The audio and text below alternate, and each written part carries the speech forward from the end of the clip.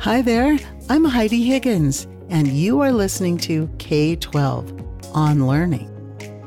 Planting a big red bow on a new pet is endearing at this time of year or any other, but a lot of learning and preparation needs to take place first. Today we will visit with Jennifer Kornberger, an expert in animal care and shelter administration, to learn how families can be prepared to bring a pet into the home. Welcome to the podcast, Jennifer Kornberger. How are you? I'm doing well. Thank you. I'm so glad to have you here today. You have an expertise and passion as an animal lover, but more importantly, as an expert in animal care and needs. Jennifer, tell us a little bit more about you. My background in animal care specifically has included time spent with veterinary assisting.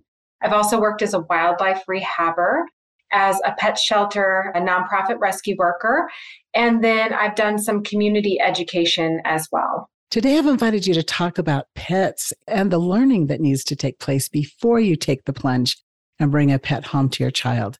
Jennifer, talk to me about some of these points. What's the most important thing to begin to think about when considering a pet for your family? I think that would be twofold. I will start with saying I think the first thing you need to think about is the cost of the animal, not necessarily when the animal's just well, but the cost of an animal should an animal have a chronic illness develop or a sudden accident. Looking at veterinary costs in those terms, because we shouldn't assume something like that will never happen, kind of gives family an idea of, could my budget absorb an incident like that? The second thing that I would recommend people consider just right out of the gate are children in the household, as well as other pets that might be there before you bring in an animal. So those would be two things that I would say are the first things you should absolutely consider. They're not cheap. Even purchasing food for the animal is something that has to fit in the budget. And it happens reoccurring all the time. Yeah, feeding never stops. That's right. A pet can cause some damage along the way, little repairs and a few things like that too. As much as we love them, there are these important things. How about also the company? You mentioned children being in the home or the interaction with adults. Is he going to be alone all day? Is he going to have people around him all day? Is that something to consider as well? It is, absolutely. Not just in the type of pet you might want for your home, whether that be a goldfish or a cat or a dog. They all have different needs, but also the needs of your household, what's realistic for you.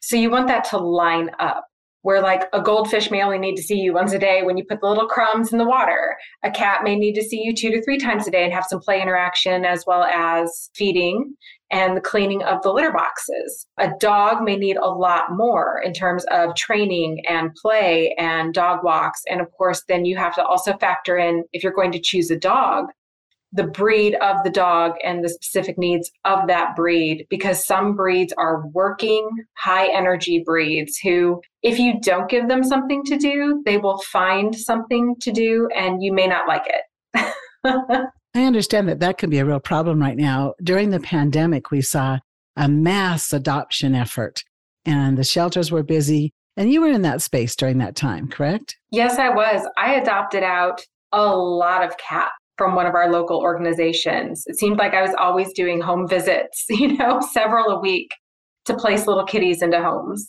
When the pandemic lessened and people returned to work, we found that could be problematic for those sweet animals. Yes. And actually where I am, our shelter system is under incredible strain right now, to the point where some of the shelters have had stop intake orders, where it's dangerous to bring more animals onto the premises because of how full they are. Some could only take animals under an emergency situation, like motherless kittens could come if they were under a certain age because they couldn't survive on their own. And the needs for fosters have really gone way up to try to stem some of that. Because, you can't just keep bringing animals into a shelter space without proper spacing, sanitation, in-kind donations coming in to feed the animals. And of course, veterinary medicine factors into shelter environments as well. I've heard some sad stories for some of these pets who no longer have people at home to care for them. And there's some real challenges for our local shelters. Another thing that is very important is looking at your situation. If your situation is stable. Quick story. There's a young college girl who just wanted a kitten in the worst way. parents sent her off to school, and the first thing she did after she left the home was to buy a cat. It hasn't worked out well for her. What are some other things like that we need to consider before we bring a pet into our life? A good example in the terms of the story you just shared is how long you're going to be living in the space you're living in. And what are the pet policies? So if you're not a homeowner and you don't own your home where you can kind of dictate a lot of that, you will want to check with, as a renter, you will want to check with your landlord to see if that's even allowed. And you will also want to consider how long the lease is on your space, and do you have plans for when that lease ends? So in terms of stability, there's a little bit of long-term think that needs to go on there. And I would recommend people think in terms of 1 to 5 years at a stretch. Do I know where I'm going to be a year from now? Or can I even project what my living style may be 5 years from now? I think asking anyone to project further than that is very, very difficult, no matter how stable your situation is, because as we've all learned, life can be surprising. How important is it to train a dog? Or I guess dogs are primarily the ones I would think about in this kind of circumstance. How important is it? It's very important. I think it depends on the dog you're getting. If you are adopting an older dog, training may not be as important for you. Adopting senior animals from a shelter can have a lot of benefits over puppies and kittens. Number one, training. You probably won't have to do a lot of it. That animal's probably going to come pre-trained. That animal won't have the same high energy needs, which means walks will be shorter, play sessions will be shorter, and the animal will have more natural downtime. So they can make a better study buddy or a better work partner for the people in the household simply because they're more willing to be chill. So I do recommend a lot of times for first-time pet parents to go ahead and consider that older dog or cat. They're just not going to have that same high-intensity need for stimulation, and they're not going to have as many training needs as well. If you're thinking about adding a pet to your home, please consider adopting a pet as opposed to shopping for a pet. There are plenty of animals in need. Jennifer, how long does it take the adjustment period when you bring a new or a little older animal into the home? That can vary. Animals have unique temperaments, so they're kind of like people. We can kind of generalize a little bit, just like you can generalize with the average 5-year-old may have these milestones of development, but as we know, every child is different. The same can be said with pets. I think a good rule of thumb is about a month. While the first 24 to 48 hours are the most intense for that animal, most major changes in life take everyone, the people involved in the situation and the animal, about a month to really get into a nice harmonious rhythm with each other. I've also noticed that in new workspaces as well. It takes everyone about a month to adjust to a new cadence. If you have little ones at home, I would say 5 and under. I would say the amount of time you need to spend monitoring child and pet interactions, definitely give it at least a solid 4 weeks. But really, pets and children should never be left unsupervised together. Very wise counsel. I appreciate that. Now, there's all kinds of pets, as you mentioned. I've been in a home where there are reptiles, others that are birds, and there's some amazing things that can come. Hamster wheels. I remember seeing lots of hamster wheels in my youth. What does a family need to consider when considering a type of pet? I would say the activity level of the family. Do you want the pet to be outgoing and engaging and participating in activities and travel? If so, then I highly recommend a dog. A dog is probably going to adjust to that really, really well. That being said, I did have my own cat who was very outgoing. Cats can be leash trained. Some cats take to that incredibly well. And one of my cats, when she was tired on a leash, I could put her in a baby Bjorn and we could go into shops together and all that kind of stuff. So while a dog is usually more ideally suited for that, you shouldn't really rule out an extroverted cat. Some of them can be trained to that as well. If you're someone who has a very demanding lifestyle outside the home that has a lot of moving parts in the schedule, I would say that you might want to consider something like a bird or a fish, perhaps even a reptile, where 1 or 2 times a day is all they really need from you. But as long as that's happening, the exact time isn't quite as important. You have a bit more flex built in there than, a dog that has to go out, or a cat that really needs that consistent feeding time and that consistent I know my parent is going to be home at this time and we have our routines. Because for cats, routines are everything. And for dogs, especially that need outdoor times, that is also really critical. It sure is. Thank you for that. If we're looking at a pet, because we want to learn all about this as much as we can, what kind of preparations and considerations need to be made? Well, I think having a good veterinarian is also something to have immediately out of the gate. So if you've never had a pet before, or it's been a few years and you don't have that good relationship with a family vet ready and able to go, you should set up a few appointments with local veterinarians and just have a consult. Talk to them about what your goals as a pet parent are. Have a candid conversation about what your budget is, and talk to them about the animal you're considering adopting and what to expect in terms of the first vet visit. Will there need to be a spay or neuter? What the first round of shots is going to cost? And also any tests that are normal for their age.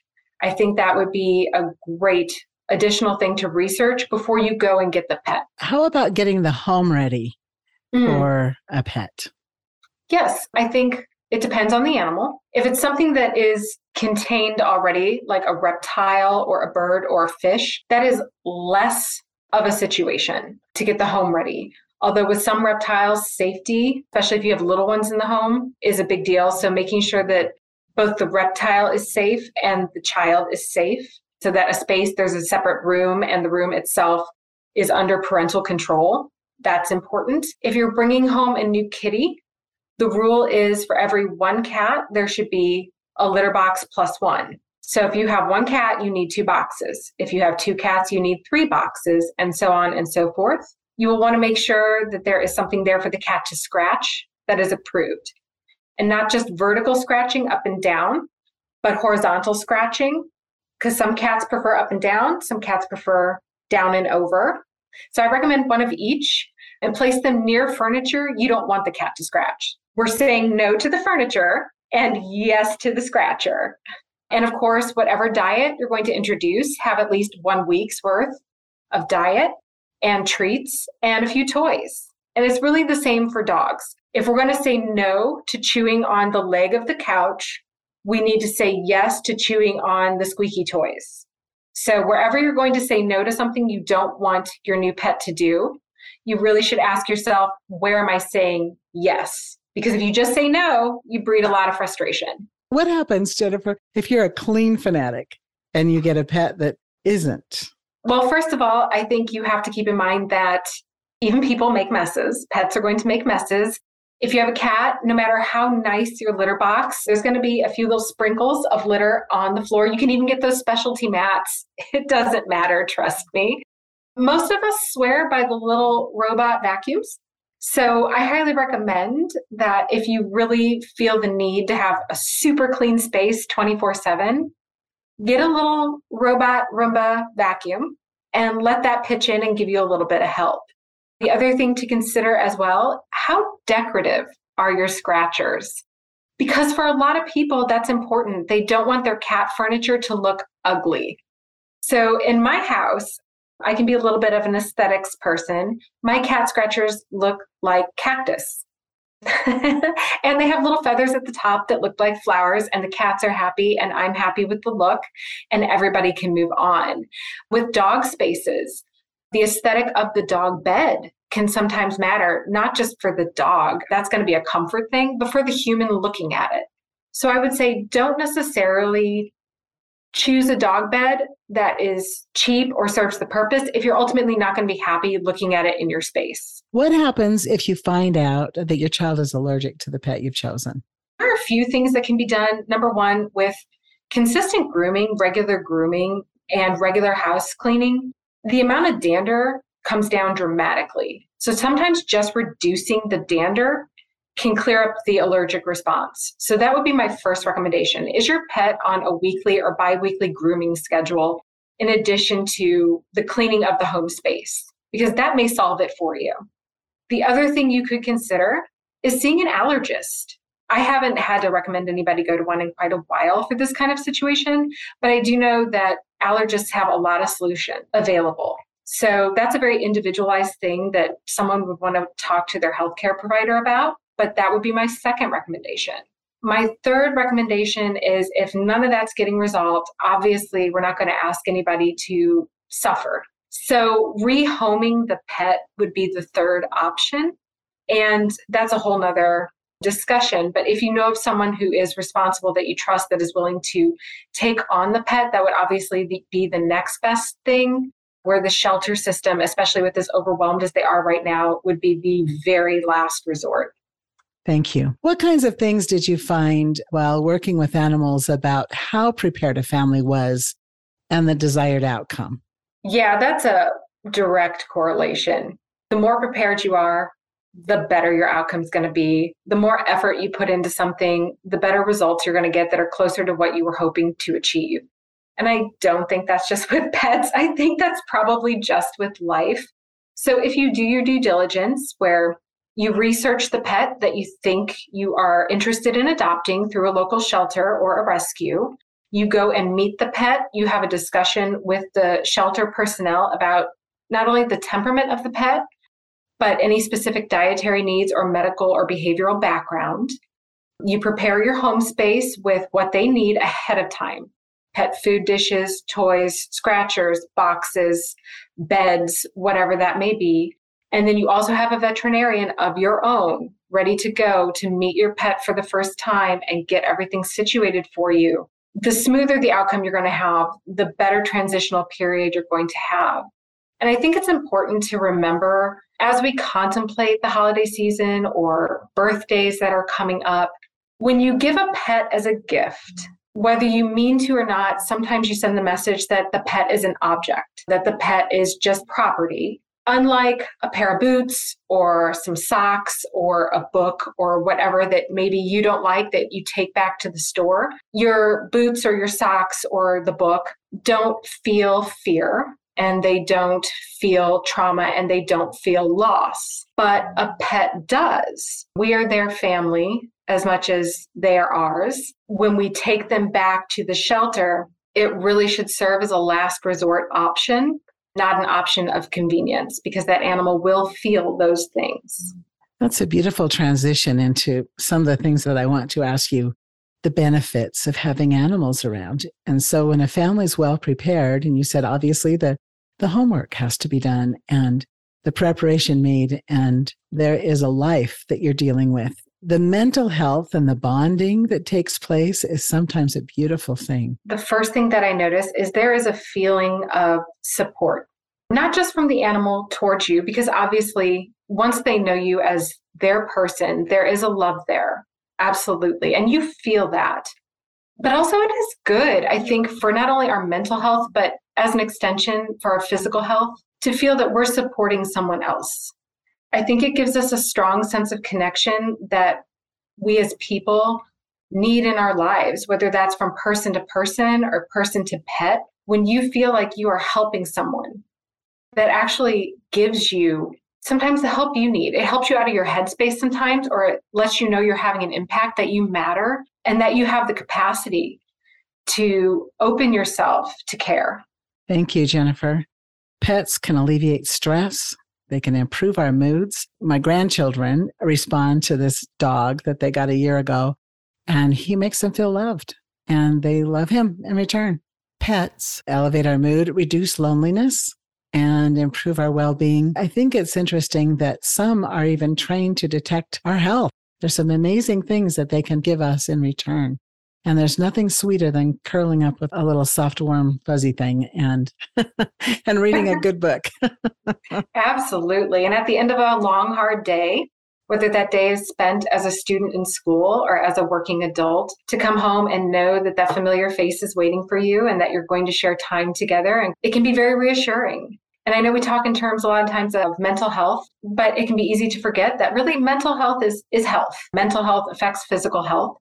So when you have those benefits, those mental health benefits, you see physical health benefits too, like lowered blood pressure, lowered heart rate, a lot of times stress responses like tics and rashes, other things that happen to the body when you're under a lot of stress. The mental health benefits that come from having the pet around and lowering those levels actually have a reduced inflammatory response in the body. You can actually physically benefit from the presence of a pet in the home. Let's talk about some takeaways from today. Are pets good gifts?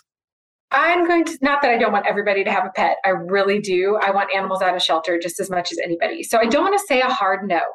I think it depends. If you've done your homework and you are all set and you have given a very clear message to the person, the child, or the partner that you are giving that pet to, that this is a member of the family we're committing to, then I think, yes, that it can be okay. But I think just giving a pet as a gift is a major problem.